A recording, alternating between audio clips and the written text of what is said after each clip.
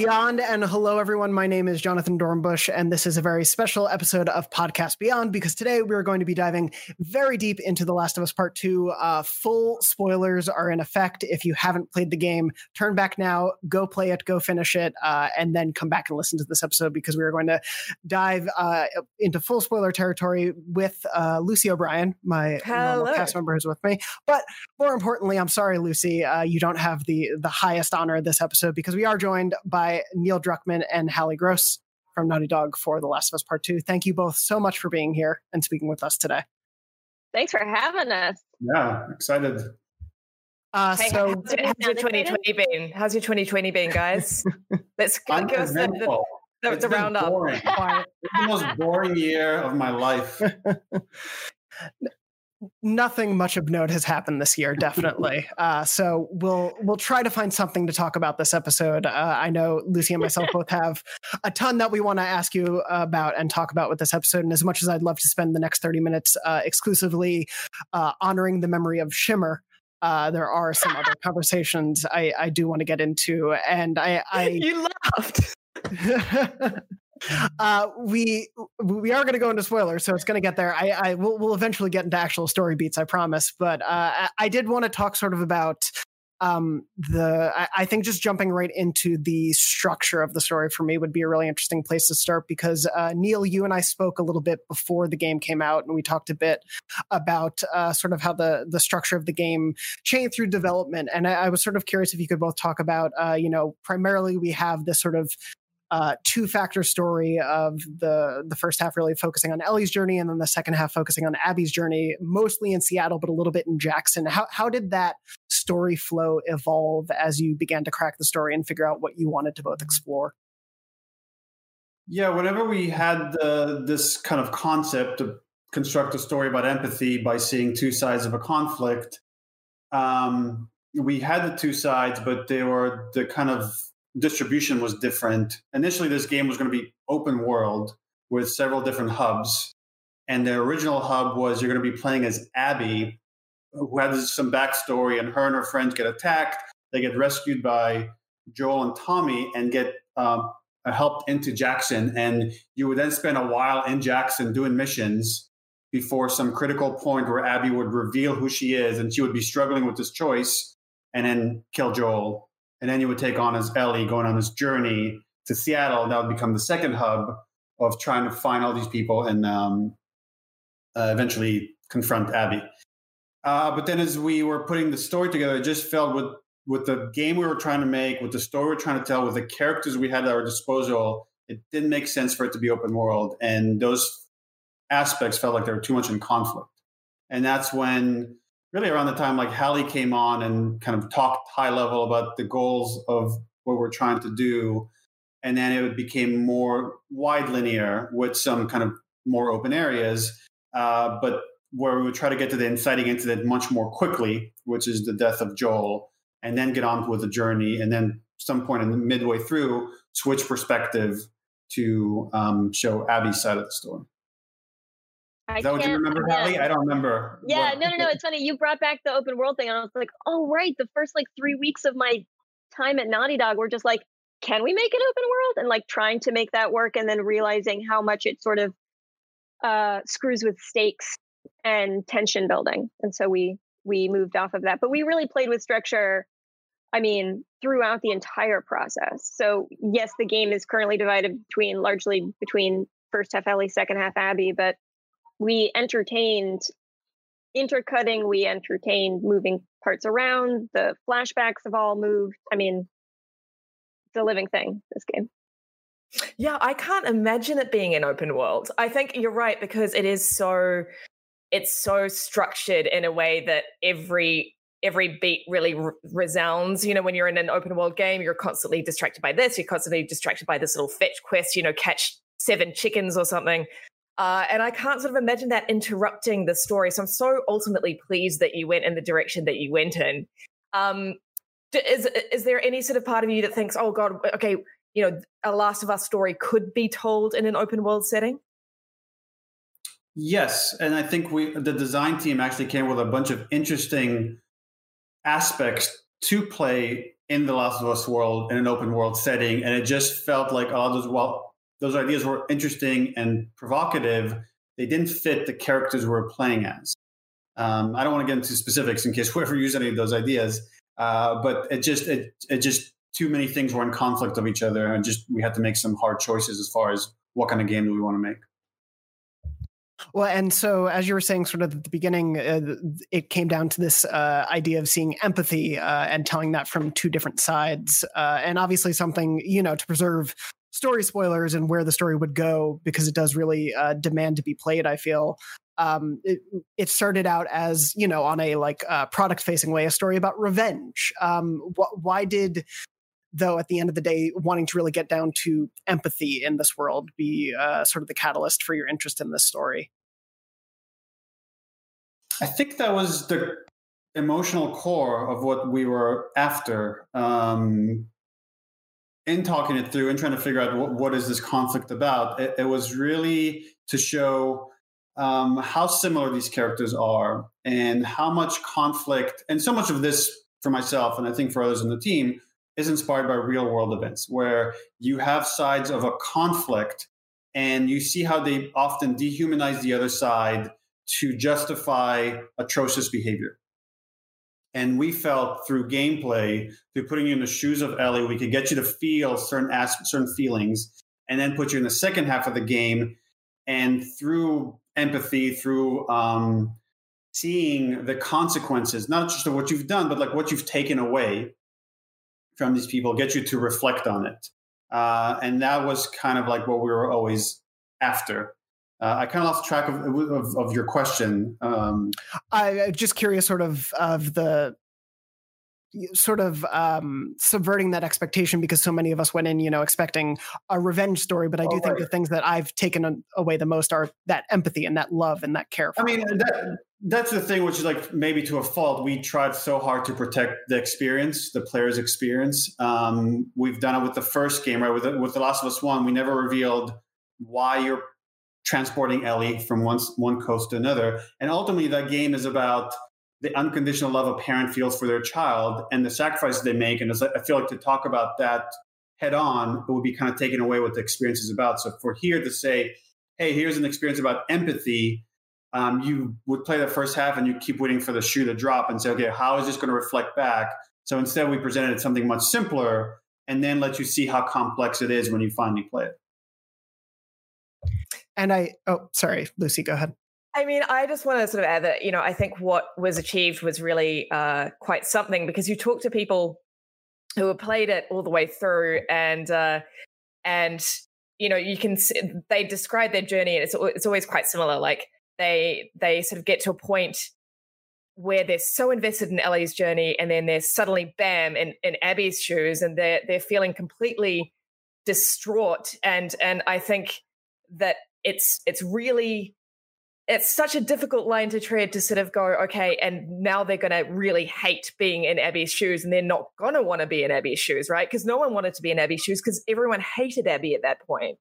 And then suddenly realize that she is a fully formed person with her own story, and what you perceived as Abby was very different to who she actually was. And then you feel that empathy, and that really doesn't come full circle, at least not for me, until the very end, when I was just like, oh my God, I can see this whole journey, like looking at it from afar. It's what you've done here is incredible in subverting my expectations. But I guess my roundabout question is, did you expect people to really sort of be at that point hating Abby when sort of Act 2 begins and you're put in her shoes, this woman who smashed Joel's skull open with a golf club? Did you realize that people would sort of be like, oh God, no, I don't want to play as her?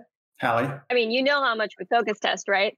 We did know. Yeah, we for sure knew.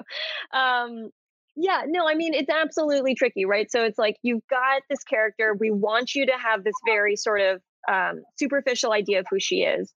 And then we give you just enough backstory for you to understand why she did. And you go, oh, I mean, I don't want to say like every person, but most often people will go, oh, I mean, okay, I get why she did it, but still fuck her. I don't necessarily want to get to know this person.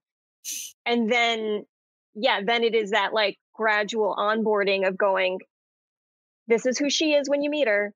This is the inciting incident. Meeting these two kids will be her inciting incident. And now we're on liftoff and starting to connect to her and see her sort of through ultimately kind of a Joel in the first game arc, right? This character who is done many horrible things and sort of through increasing selflessness becomes a more redemptive person. I think I answered the question. No, you did. I mean, again, like it's so well done because it is a really fine line as you both know. But yeah, just going from those highs to those lows and back to the highs again to come out the other side is an incredible experience, and not one we see often, if ever, in a AAA video game. Go ahead. No, you go. Go. Well, that's one of the exciting things of wanting to make this game is it felt like, at least in the space of where we make games, it felt like something fresh to say, we know you're going to start this journey hating this character. Can we bring you back? That's the challenge. And in a lesser way, like when we were making Last of Us 1, the thing we would always say, if you don't love Ellie the way we want you to love Ellie, this game falls apart. And for this game, we said, if you don't buy into Abby's journey and why she's done what she's done and the relationship she has with the characters, then this game falls apart. And admittedly, right, for some people it does. As some people resist it so much because of their love for Joel or their hate for Abby, the second half doesn't work for them. But I think for most people, they start the journey with this very strong anger, this very negative feeling, and over time that softens. And I think for a lot of people around the Yara and Lev area is where they're like, okay, all right, fine, I'm into this journey now. And then right when things clash, they don't know how to feel once they get back to the theater. Yeah, but I will say like that. Oh, sorry, go ahead. Oh no, you go ahead. God, I hate interviews. I'm sure you're all just in a room together drinking beers. Yeah. That sounds like a dream. No, I will say but still even now, and I don't know if it's like the right thing to say or whatever, but like those two levels still give me a ton of anxiety because I'm like, I know you guys don't love her yet. I know you don't. I know we're going to show you some reasons why other people love her, why she's supporting the community, how she's important to this community, what her drives are. But it's still like, even now it's like, I know, just have faith. I do just want to just stay on this just a little bit longer because there are so many things you could have done differently, so many ways you can have essentially have chickened out from making this game the experience that it was by perhaps softening Joel's death, giving him a more majestic death, perhaps softening Abby just as a person, like her physicality. You could have softened her down, made her sort of more immediately palatable to people, but you didn't, and it's so incredible. It's such an incredible game because you didn't. And I'm sort of curious, was there ever a moment where you were sort of like, okay, we need to sort of back off Abby's sort of rage at the beginning of the game? Like maybe she could, slip something into Joel's drink instead of grabbing the golf club. Let's just tone it down a little bit. Was there any resistance to making it as kind of violent and her as sort of raw as she was? I don't remember any pushback as far as the act. Early on, we're setting out to make a dark story. We had a lot of conversations about, okay, should we make this kind of story? And ultimately the team was on board because we're making a story about empathy, and we felt the dark places we go were justified with what we're trying to say. But no, it's if anything, we would just say, how can we expand? How can we make Abby more complex? Not how do we soften her?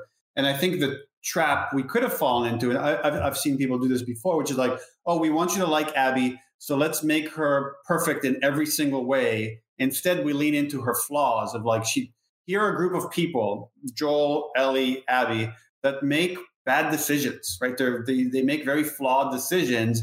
And we try to find the humanity within that for all these characters, to say they're somebody's villain, but inside their motivation is actually good. They're all coming from a good place of what they're trying to achieve.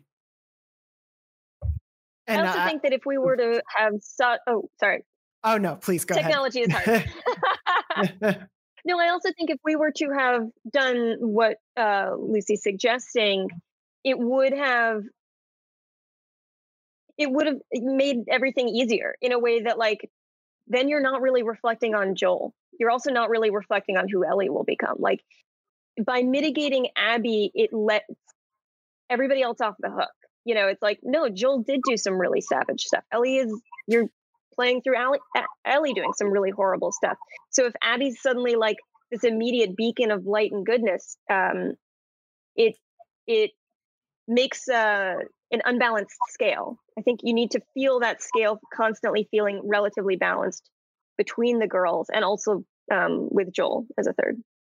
Yeah, for me, during the second half of the game, I think a lot of those, Neil, as you were saying, the flaws really accentuating all of that stuff, and even down to small idiosyncrasies of Abby, like her fear of heights. That level in particular really stuck out to me as this really, really fantastic humanizing moment for her as we dug further into her story. And I was a little curious about on the casting side, because, you know, obviously so many people now associate so much Troy and Ashley with Joel and Ellie. And I think Laura does just such a fantastic job as Abby. But I was sort of curious about what made her seem like the right choice for this character for you and the team.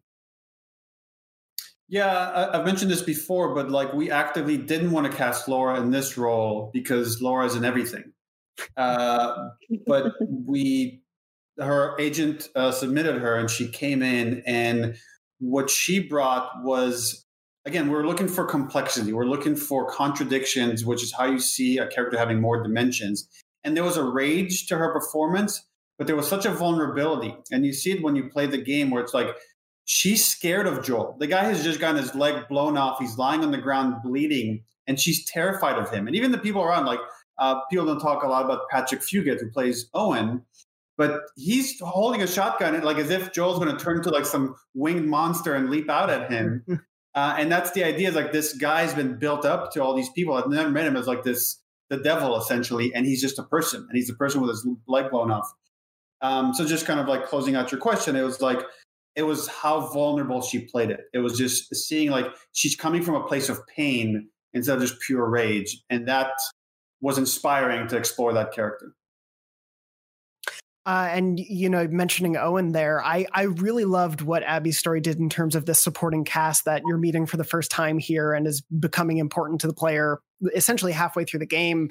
How did you and the team come about these characters as sort of the surrounding cast for Abby? Was it sort of like reverse engineered from what you both wanted to see from Abby's character in the game, or did they just make sense within the story you wanted to tell? How did they all come about as that cast?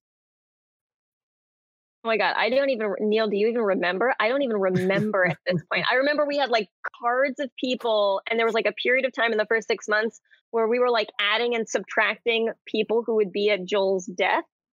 Being like, okay, but we need to drop a body here, so let's add Leah.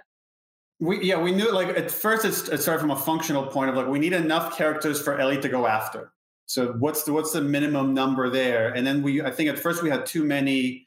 Isaac played a much bigger role. Isaac had a whole backstory where he was a former Firefly, and like when Abby came in, he like took her under his wing because he knew her dad, and it just felt like a lot of bloat. That eventually we just like, what are the bare essentials? And we took what used to be 3 characters and combined them into 1. Owen for a while was Kyle or something else, I forget. And one of the aspects we had was the war between the WLF and the Seraphites. Initially, we just knew it'd be these two groups, and it took a while to define them. And then in talking about what is Abby's redemption, because the structure of the story is you're seeing a revenge tale told from the front and then one told from the back of like, okay, here's someone that has carried it through and has meant nothing to them and hasn't fulfilled their hole that's been left. How do they come back from that? And it's like, okay, what if they were able to connect with someone that they've been at war with for a while, and they've killed people like them? And it's this kind of this Gandhi thing where it's like she's taken on these kids, and that's her path to redemption ultimately. And that's eventually where a lot of our energy went to, was the 2 kids, Yar and Lev. And then eventually I got focused specifically on Lev and the how that takes them all the way through to the end. I also remember. Sorry, go. Lindsay. Whenever one of us talks, just shut us up and keep talking because you are the voice in the room. No, but I will now. But anyway, so no, but I also, to that point, I also, now that Neil's talking about it, I remember us specifically, especially with like Manny and Owen and Mel, like, you know, so much of this game is about diversity of opinions, right? And so you want two people who are going to stand on opposite sides of the same take or of the same issue. And so you want that for Abby. You want Abby to have Manny, who's like, let's fucking kill every scar we can find. Let's bash their heads in. And I'm rooting for that lifestyle versus the Owen of like, who's, you know, in flashbacks questioning what they're doing. And by the time we sort of meet him in the game on the boat, he's fully given up this journey and he's already sort of like finding humanity. And you want Abby to have both options in her life so that the debate is A, her choice to make, and B, she's getting constantly pulled. So it feels like this earned decision. So I remember as we were building out the squads for both characters, trying to find people who would tug them either way. I think, you know, Abby's redemption arc is really elegantly told, and I think that it makes sense from every angle. And I'm sort of curious if she'd been a different character, I think I'd still feel the same way. I just think it was, you know, really beautifully done. But I am curious as to sort of where Abby as a baseline character came from, not her function within the story, but obviously her personality and her vulnerability. Because the first thing I said, one of the first things I said to Dorno, because I finished a little bit later than him, was, you know, I've never seen a character like Abby before in a video game ever. She was completely new to me, and you know, new because we see protagonists, female protagonists in particular. They're of a certain type, especially in 2020, the last 5 years. You know, very capable, very sort of capable with a little bit of vulnerability, but ultimately very capable. And Abby sort of twists that, as in she's very imposing physically. And yet she's got this vulnerability to her, which again, it's a sort of vulnerability that I've never seen before. She kind of reminded me, like one of those flashbacks, she reminded me of this kid in school who was a little bit of a loser, but was sort of like really built, and people were scared of her, but she was a sweetheart, you know, and it made me think of Abby, and I'm so curious as to where she came from. It's so hard when you work on a character for years to like pinpoint inspiration, because at first it was like we just made lots of concept art. So it's like as we explore character, we're like kind of go wild and create all these different looks and let's see what we're drawn to, what's inspiring. And there was one early on of like where she was kind of beefy. What does your sister call her, Hallie? Like beefsteak? Beefsteak, yeah. Beefsteak. And that's kind of cool because, like, okay, haven't seen that. What does that mean? How could someone in this world? Why would they do that? Like, why would they like dedicate their lives towards becoming so strong and imposing? And then, right, so much of that is then because, okay, where do we take the character? So then you think about where she ends up at the end. It's the contrast of seeing Abby at the beginning versus Abby at the end, how emaciated she is, and how far she's come from where she's been. And then the other thing you're trying to do is, and Hallie was alluding to that earlier, is you're trying to look at your cast and say, even just from an aesthetic level, how do we separate each one? Because we have so many characters and you need to right away recognize them and remember them. So it's like, okay, we have Ellie and we know what Ellie kind of looks like. What's the opposite of that? And that's where Abby kind of like started taking that place. But as far as her personality, that was just a long evolution of writing scenes and throwing them away and developing the other characters and thinking what's the relationship with them. And then when Mel started coming online, this idea that Abby is feeling very self-conscious about being this monster and she doesn't know how to deal with that. And she's projecting how she feels about herself with how others are maybe like talking about her behind her back. And those are the kind of things we're trying to hint at as you're playing the game with Abby.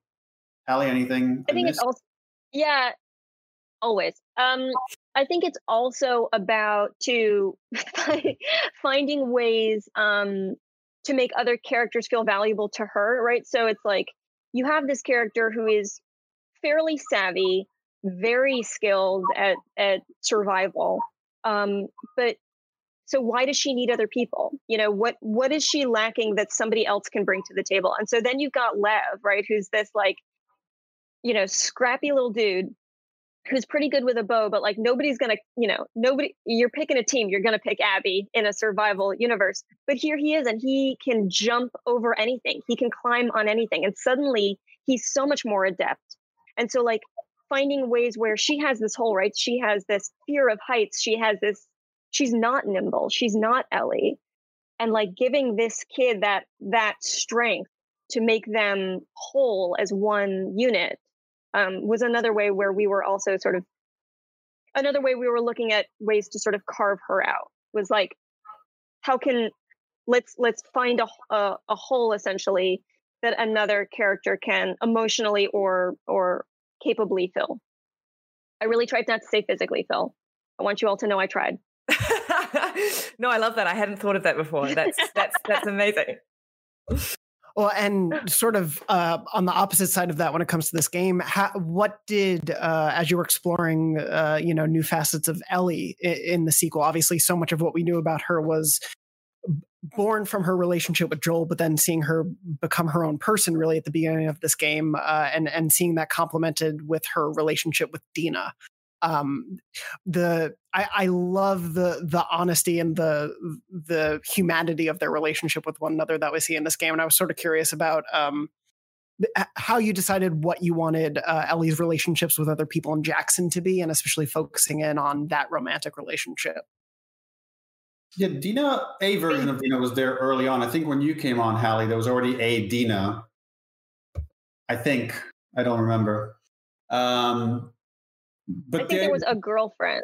The functional space for Dina was to have someone from Jackson, because so much of what Ellie stands to lose is the safety of Jackson, the community of Jackson. So how do we personify that with a person? So the idea was like, what if there was someone there that was already there for years before Ellie even got to Jackson? So they know everybody in Jackson, they know it inside out.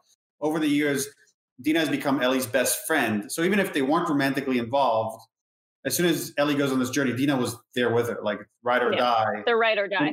And the idea with Jesse is kind of occupying that same space as well. It's like, these are all, yes, very good, Hallie. So that's where it started from. And then again, you're trying to say, okay, what Dina's on board to bringing these people to justice. Maybe not as far as Ellie. And ultimately we see the difference between Ellie and Dina. But that's where we start building out the backstory of her sister and what happened to her sister. And here was this paternal figure that she lost. And she wishes she could catch the people that did that. And like, this thing is unfulfilled. And she kind of gets to live vicariously through Ellie of like bringing someone that has committed a horrible act to justice.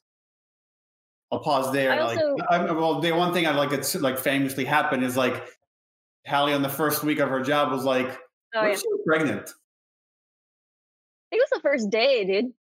Was it the first day? I believe it. Yeah, which is, I was thinking that. I was like, oh, he must have had Dina already, because otherwise, why would I be pitching on that? I agree with everything Neil said, I'm ashamed to say. But also, I would add, another thing I think that was important about who Dina is, you know, when you meet Dina, she feels like this very sheltered girl. She feels like somebody who hasn't had the life experience of Ellie, who sort of believes in a more optimistic universe. And then as you come to get to know her sort of through Seattle arrival, through that hub area, you're going to the synagogue, you're spending time with her in the Watchtower level. She starts to talk about, sort of to what Neil was referencing, she starts to talk about her sister. And I think it, you know, a mistake, let me talk about this in terms of the positive. I think it's really important to show two sides of any coin. I think opposites are really important to show in any kind of narrative. And I think, you know, with Ellie, we are very much heavily having a conversation about a kind of PTSD that is crippling, a kind of PTSD that is so impactful and so overwhelming that she is willing to eventually leave her family because it's so loud she can't manage it. And I think it was important to show another character who has had an equal level of trauma, but has figured out, for whatever reason or how, by whatever means, how to live with it, how to work through it, and how to still be a present partner and parent to show that like we're not sitting here saying there's one universal way people experience trauma. There's not one universal way that that people digest hardships. There are all these different ways. We're just saying this is how Ellie did it. But look, here's Dina, and she's still capable of putting her family first and being present. And there's no one way to skin a cat here. So I think that was also a really important part of Dina. And also, Dina gets to be our sort of Ellie in a way. You know, she gets to be a little lighter. She gets to be jokey. She gets to bring out the love and the sweetness that we saw in Ellie from the first game. Yeah, I want to add that like I really loved their relationship. I loved that it just was. I think after the first Last of Us Part 2 reveal at E3, I don't even remember when that was. And, you know, people were really like, there was a lot of chatter around Ellie being gay and what have you, and that being sort of forefront and center of how The Last of Us Part 2 was being marketed. And, you know, I remember just being a little naturally worried that it was going to be another kind of, and she's gay, kind of like, you know, bright light sort of thing. Let's put all the emphasis on that and make it, you know, a big dramatic lesbian relationship story. And it wasn't that at all. It was just a really natural relationship played out in a really natural way, which is a lesbian relationship, right? But I do also want to add that as someone who was a 19-year-old lesbian once, I think that that Ellie is the most accurate portrayal I've seen yet in any kind of media of a 19-year-old lesbian. So well done. Thank you. Yeah, I mean, I think so much of our work was just how do we treat this honestly? Like I don't think we've ever asked the question, how would like a lesbian couple act? We're like, okay, we have these two characters. How would they act? You know, we've skipped school, we've smoked weed, we've hooked up with people, and we're just trying to draw. What? And Neil, I'm sorry, skipping school and smoking weed is the lesbian experience. I'm sorry.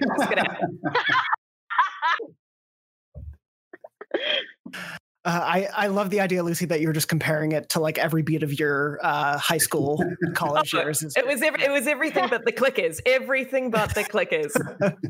That's a great memoir title.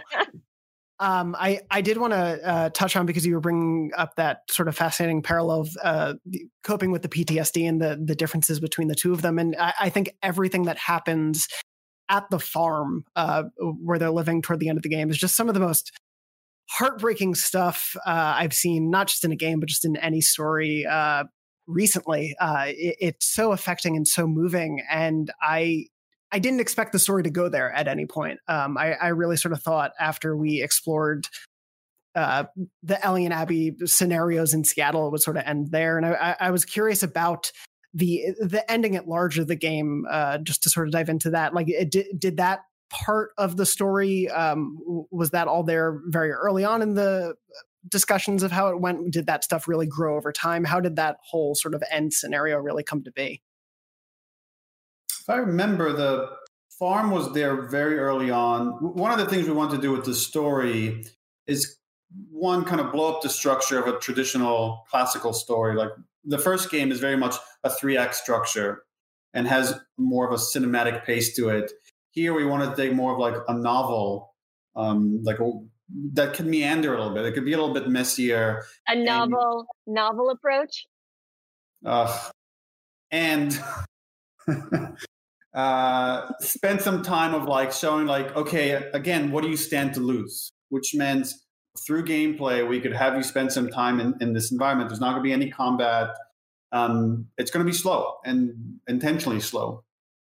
And then I forget, Hallie, like, for a while we're going down into Mexico, and the whole like last showdown took place in Mexico before we moved it to Santa Barbara. But again, I still feel like that was pretty early on. We knew we wanted to come back to playing as Ellie and going on that final kind of leg and getting that final showdown between these two characters, knowing we're going for very different feelings than your traditional final boss fight. Even early on, like the idea was like, make it feel pathetic, make it feel disgusting, make you not want to participate. I mean, I remember in the very earliest days, it was all on an oil rig. And these guys were living out on an oil rig, and you had to get to the oil rig and get into the oil rig and get Ellie or get Abby and pull her out of there. And then the girls were like working together to get themselves out of there. And then there was Mexico. And then there was this Santa Barbara, but it was like 3 times as big and long and wide and huge. There was a time when you were working through a town and you were like going sort of up to like the sort of it was like more of a plantation style. And there was like more of a palace, and you were there was still a family that lived there and was running this whole thing. You remember that? You fought the guy that ran this whole kind of like flavor community. Yeah. And it was like a lot of just things we took out. It was like, what are the bare essentials that we need? And given another year, we probably could have taken more stuff out. Yeah. But one of the things we wanted to avoid is the Batman versus Superman syndrome, which is like you see a lot of these stories where you have these 2 characters going up against each other, and then they find like someone more evil than them and they team up and take on. It's like we wanted to avoid that. It's like to say it's not about that. So they're not going to work together to fight someone greater. It's all this internal conflict that they have to resolve within themselves. I'm curious as to because when the credits rolled for me, many conflicting emotions, obviously, but I really felt like it was Ellie and Joel's relationship had come to its final conclusion. It wasn't until the very end when I really felt that. And in many ways, I sort of saw The Last of Us Part 2 as still being Joel's story, Joel and Ellie's story, even though Abby was such an intrinsic part of that. And I'm curious as to, did you sort of sit down and say, okay, whose story is this? Is it Abby's story? Is it Ellie's story? Is it Joel's story? Is it all 3? Because that's a very difficult line to tread. Or, was the through line just one character story in your brains? Yes. I mean, I would argue. I'm going to guess what Neil's going to say. Hold on. I'm going to say something, and then Neil, you tell me if this is what you were going to say. But I think ultimately we start from theme more than anything else. So while, yes, I would agree, this is very much all 3 of those characters' stories. Ultimately, where we're orienting our sales toward is this idea of trauma and redemption, and trying to make sure that is the cyclical nature of violence is pervasive in every facet of the game and every character. So really that, I think, was our North Star. Neil, was that what you were going to say? I agree with you. And I guess I don't remember a conversation where like, whose story is it? Because it doesn't really inform how we make decisions about the story. And that's more of like, I think, as you interpret it, is like, yeah, I totally see the argument how this is Joel's story and he's like present throughout the whole thing. But for us, it's more about point of view. So it's like, okay, we're in Ellie's point of view. And then how do we treat the story and respect that? And then, okay, now we're in Abby's point of view. How do we treat the story and respect that? Because you can make the argument is like, in some ways, this is Sarah's story, right? Sarah's like death way back 25 years earlier, like set a lot of these events in motion. And one of the things we're trying to show is like, there's this kind of like karmic thing that's happening is like all these events feed into each other. And sometimes showing mercy, like when Abby shows mercy to Tommy and Ellie, results in the death of your friends. And there's an argument to be made. There's like, well, if you didn't show hatred as well, then that would have caused the death of your friends. But the second time she spares Ellie and shows mercy with Lev, that actually saves her. Without saving Ellie at that point, she would have died at the hands of the slavers. And it's just showing this kind of knock-on domino effect that all these characters have on each other. So it's really kind of all of their story in some way. I think we only ever really talked about it in terms of like writer brain about, okay, who needs to be the active person here? Who needs to be driving the engine in any given level? Absolutely makes sense. Yeah, I loved the switching and the way that the game gives, I think, every character, not just the ones you're playing as, but every character sort of their due and their full realization as a human in this world, and not just a function of the plot or a function of the gameplay. Everyone really comes to the forefront at some point or another. As we sort of wrap up on time, I did want to ask, because speaking to Lucy's point, sort of as this Joel and Ellie relationship coming full circle, Ellie's music plays such a big role in Ellie's life in this game, and certainly in her relationship with Joel. And one, Neil, I want to say I loved your breakdown of how Joel saw the Pearl Jam song before the album came out, because I actually Googled that after playing the game and was like, oh, there's that live version. I bet he watched that on YouTube. But I did want to ask, I think the song choices in this game, particularly that Pearl Jam song and, of course, Take On Me, when Ellie sings to Dina, are so powerful and so unique because Ellie is so far removed from when those songs would have mattered to pop culture. How did music sort of come to inform this game whatsoever, whether it's, the amazing score or those needle drop moments? Yeah, I think just music plays such a big part in our lives as creators. And when you're trying to think about these characters, like even Last of Us 1, right, has Hank Williams, and that plays a certain role. And there are actually more plans in the first game to put more music in it. And you hear Joel talking about guitar, and you see guitars on his wall. So there was like that inspiration was there. And then with this one, just because the guitar became such a symbol of their relationship, we decided to really lean into that and say, where are the moments? And again, where are the moments where we could use music to amplify certain feelings or certain connections? And in fact, when the game was open world, it was a bit more of like, this idea is kind of lame in hindsight, but you would go to all these places in the map and find new songs, and Ellie would play those songs, and you would just kind of accrue all these like songs. And then it felt like, again, just trying to like distill it down to the bare essential. What is the minimum number we need to tell this story? But then people are jamming on Ellie's guitar anyway. They're just playing their own music, which is amazing. That's, by the way, just got to give props to the design department. And that was a mechanic that was, because initially it was more going to be like a QTE, and a few members of the design team really pushed for this idea of making it fully interactive. And then there were some really musically inclined designers that pushed for like, let's put as many like the bass chords in there as possible, knowing people will play it in such a way. So hats off to them. Like I couldn't have foreseen it. Yeah, it's been fantastic to sort of see people bring together Ellie's cover album on the internet with all these great hits. But Lucy, do you have any other questions sort of as we wrap up? I mean, I've got a million. I just like the Let's one. Keep going. I would love to keep going. For 7 years, we're dying to talk about this. I guess, one question I have is like just going back to that that farm moment. How difficult was that to get right? Because I was when Ellie says to Dina, I have to go and do this. Like, I can't get him out of my head. This has to be done. That must have been a very difficult scene to write, because everyone was screaming at her not to go, right? Like you're internally just going, what the hell are you doing, you idiot, And I think that ultimately I believed it. It was not the choice that I would have made, but I believed it. And did that take some convincing, internally, to get everyone on board with Ellie making that decision? Because yeah, like I was screaming at her not to do it. I was like, that's an insane thing for her to do. She's got such a good thing. She's got a kid now.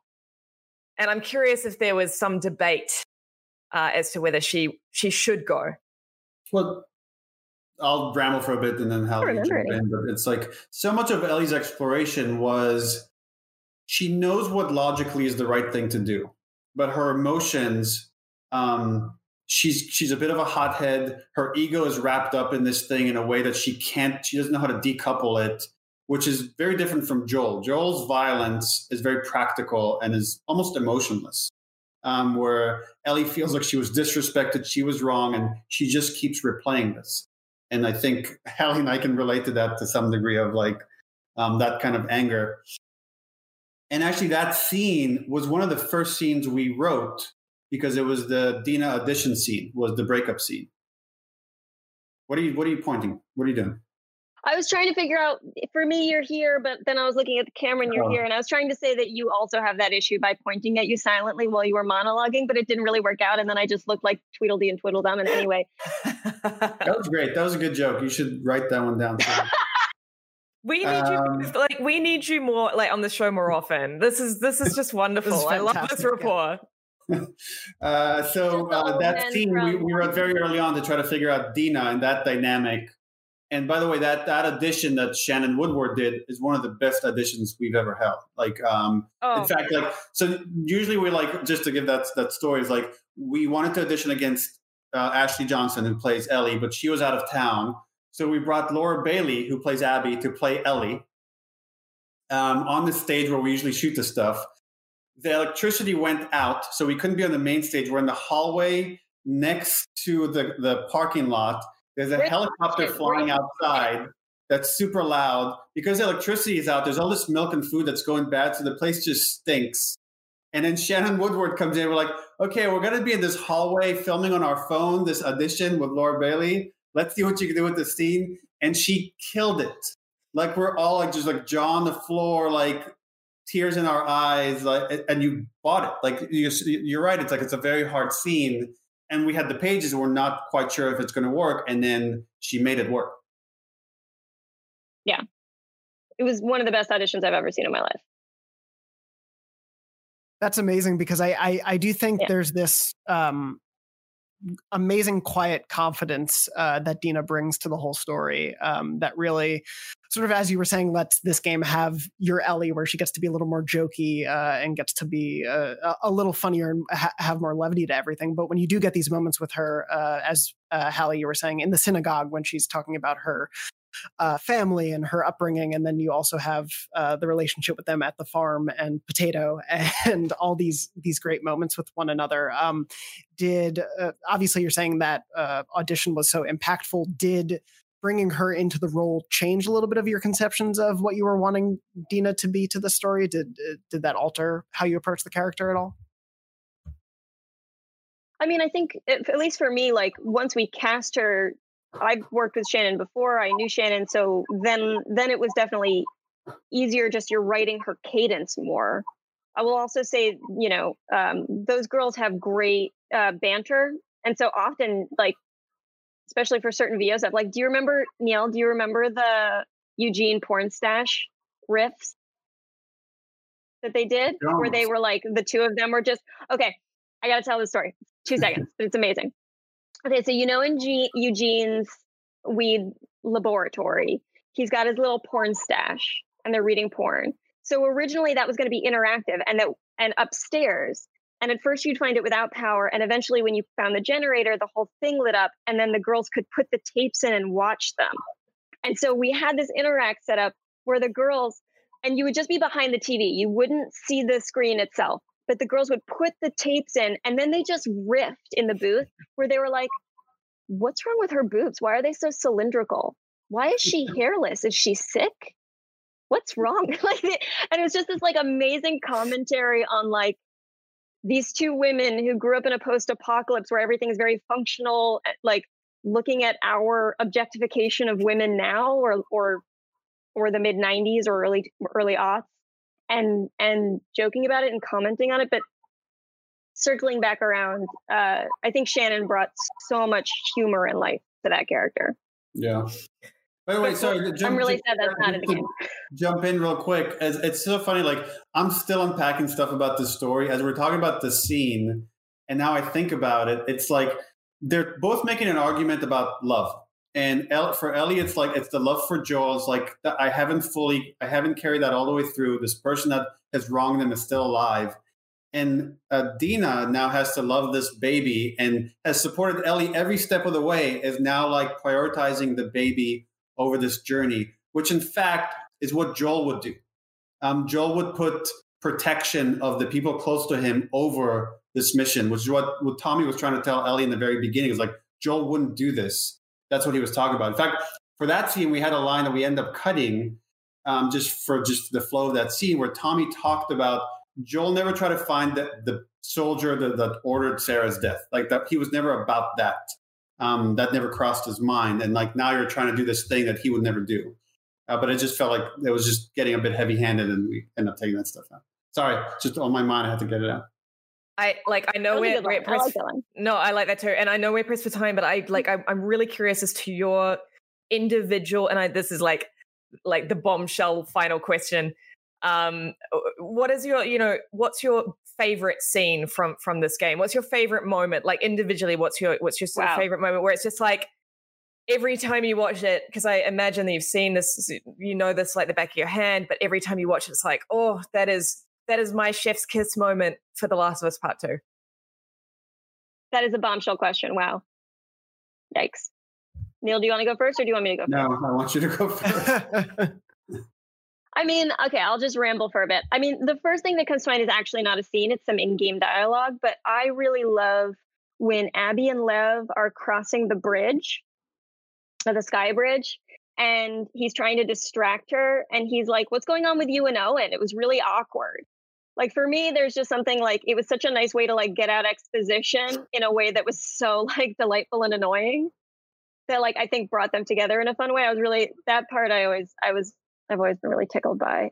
In terms of cinematics, like obviously, the whole museum is a fucking delight and a half.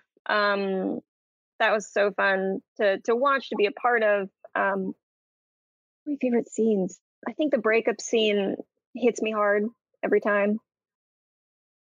It's fun. So go ahead. No, I'm not done. Okay. I also really like the scene where Ellie comes back after torturing Nora and she says, I made her talk. I love that scene. Yeah, that's a hair on the arm scene. Yeah, so it's like it gets again. I've been asking before. Oh my God, you're still going? Yeah. Go ahead. Can I just go ahead. Wrap it up. Go ahead. My point was, I love that scene because it does so much with so little dialogue. Okay, go. Now you have dialogue time. Go. Every day, it's a different one for me. So, like, I've been asked this, and I've said the porch scene. But actually, as you asked me today, the porch scene. It's when Abby grabs Lev and says, "You're my people," and so much of like the story is about who is your tribe, who are you willing to protect. Where you have this love, what kind of energy are you putting it towards? Are you putting it towards destruction, or are you putting it towards protection? And that's kind of like the argument, the back and forth that happens between these two games. Yes, I love that. I also think, Hallie, you go. I'm much more polite with you, Lucy, than I am with you. No, but I also think that was a good scene for Neil to pick, because also I think that exemplified our process, right? Where that line we came up with on the stage in the moment as we were shooting. So it's like it was this nice articulation of like, okay, we write things, we rewrite things, we do a table read with the actors, we figure things out. But even in the moment, like everything is coming together, and it's very much about how this whole process is super collaborative, right? It was like everybody on stage, and in that moment, this cool thinking. Yeah, we're doing take after take after take for that scene, and it just wasn't gelling. And we took a break, and we look at the script, and we're trying different things, and we pulled Laura in, and I honestly don't remember who even came up with that suggestion. And they were like, "You're my people." No, I don't believe that. And then "You're my people"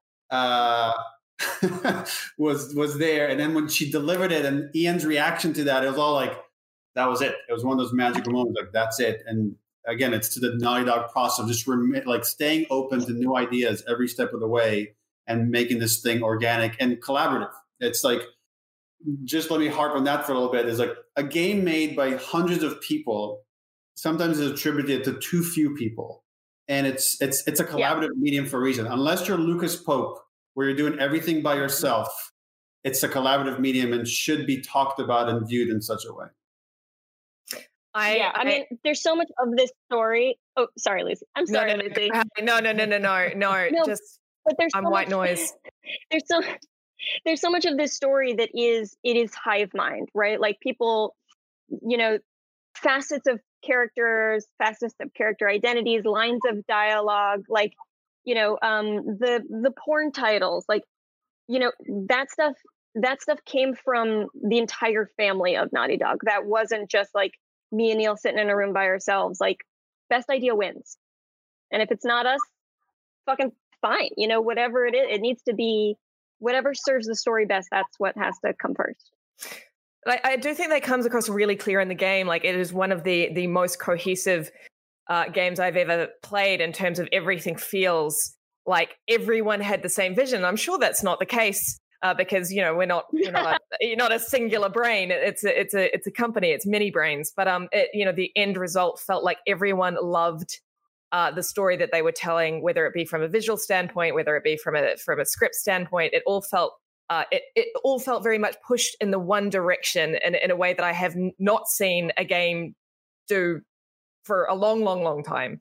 And just while I've got you, before we go, because it's Neil and Hallie, I do just want to mention this one moment that really stood out for me, which it could be a really normie moment that heaps of people have brought up, so I apologize if so.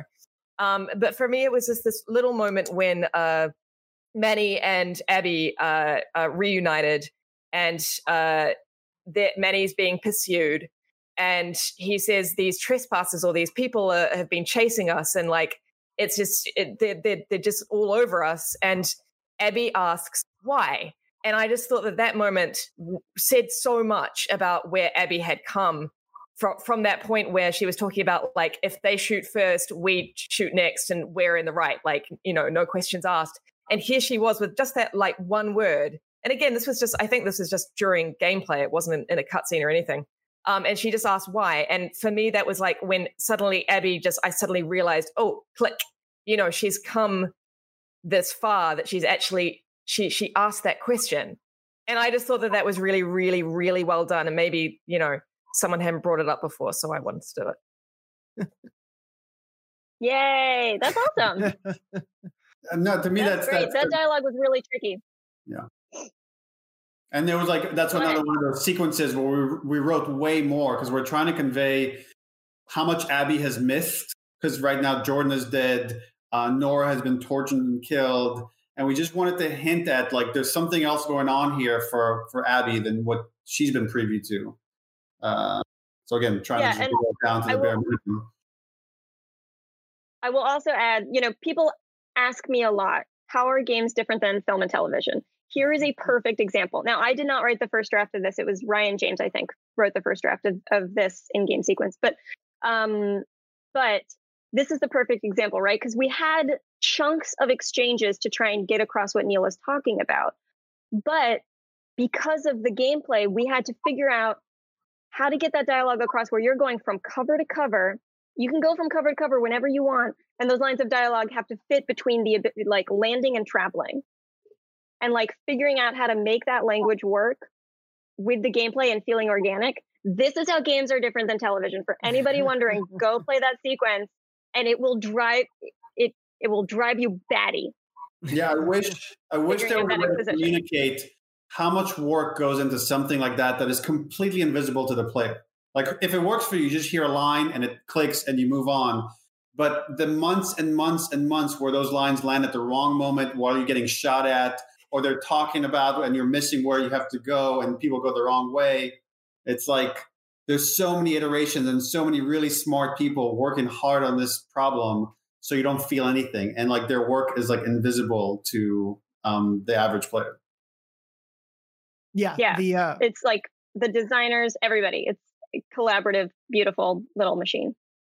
No, absolutely. Speaking to both of your points, I do think, as Lucy was saying, there's such a cohesion to everything that happens here. And it is, as you were saying, Neil, that invisible nature that when you don't see all of the work that went in, it's also an indicator of how much work did really go in. Right. And I think the level to which that happens in so many moments of this game, my favorite moment, I really enjoyed playing catch with the dog. But I think there are so many great moments in this game, from Abby in Santa Barbara, hearing the call on the radio and finally, getting a speck of hope. And I think the way you have these small moments of hope and empathy and love and rage and all of these emotions coming through at every point really shows the craft that came from all aspects of the team. So thank you to you and the team for putting together such a phenomenal experience for us to play. And thank you for taking the time to talk to us about it. I'm sure we could keep going for forever, but I know Lucy has to talk to you both also about the game more, so I don't want to rob her of any more of that time. Thank you both so much for taking the time for joining us for this episode. And I definitely encourage, if you somehow listen to all of this and haven't played the game, go play The Last of Us Part 2. You should have done that at the beginning, but please go play it now. It's such a phenomenal experience. And thank you both so much for joining us. Cool. Thank you. Beyond. Thanks for having us. Beyond. Beyond. Yeah.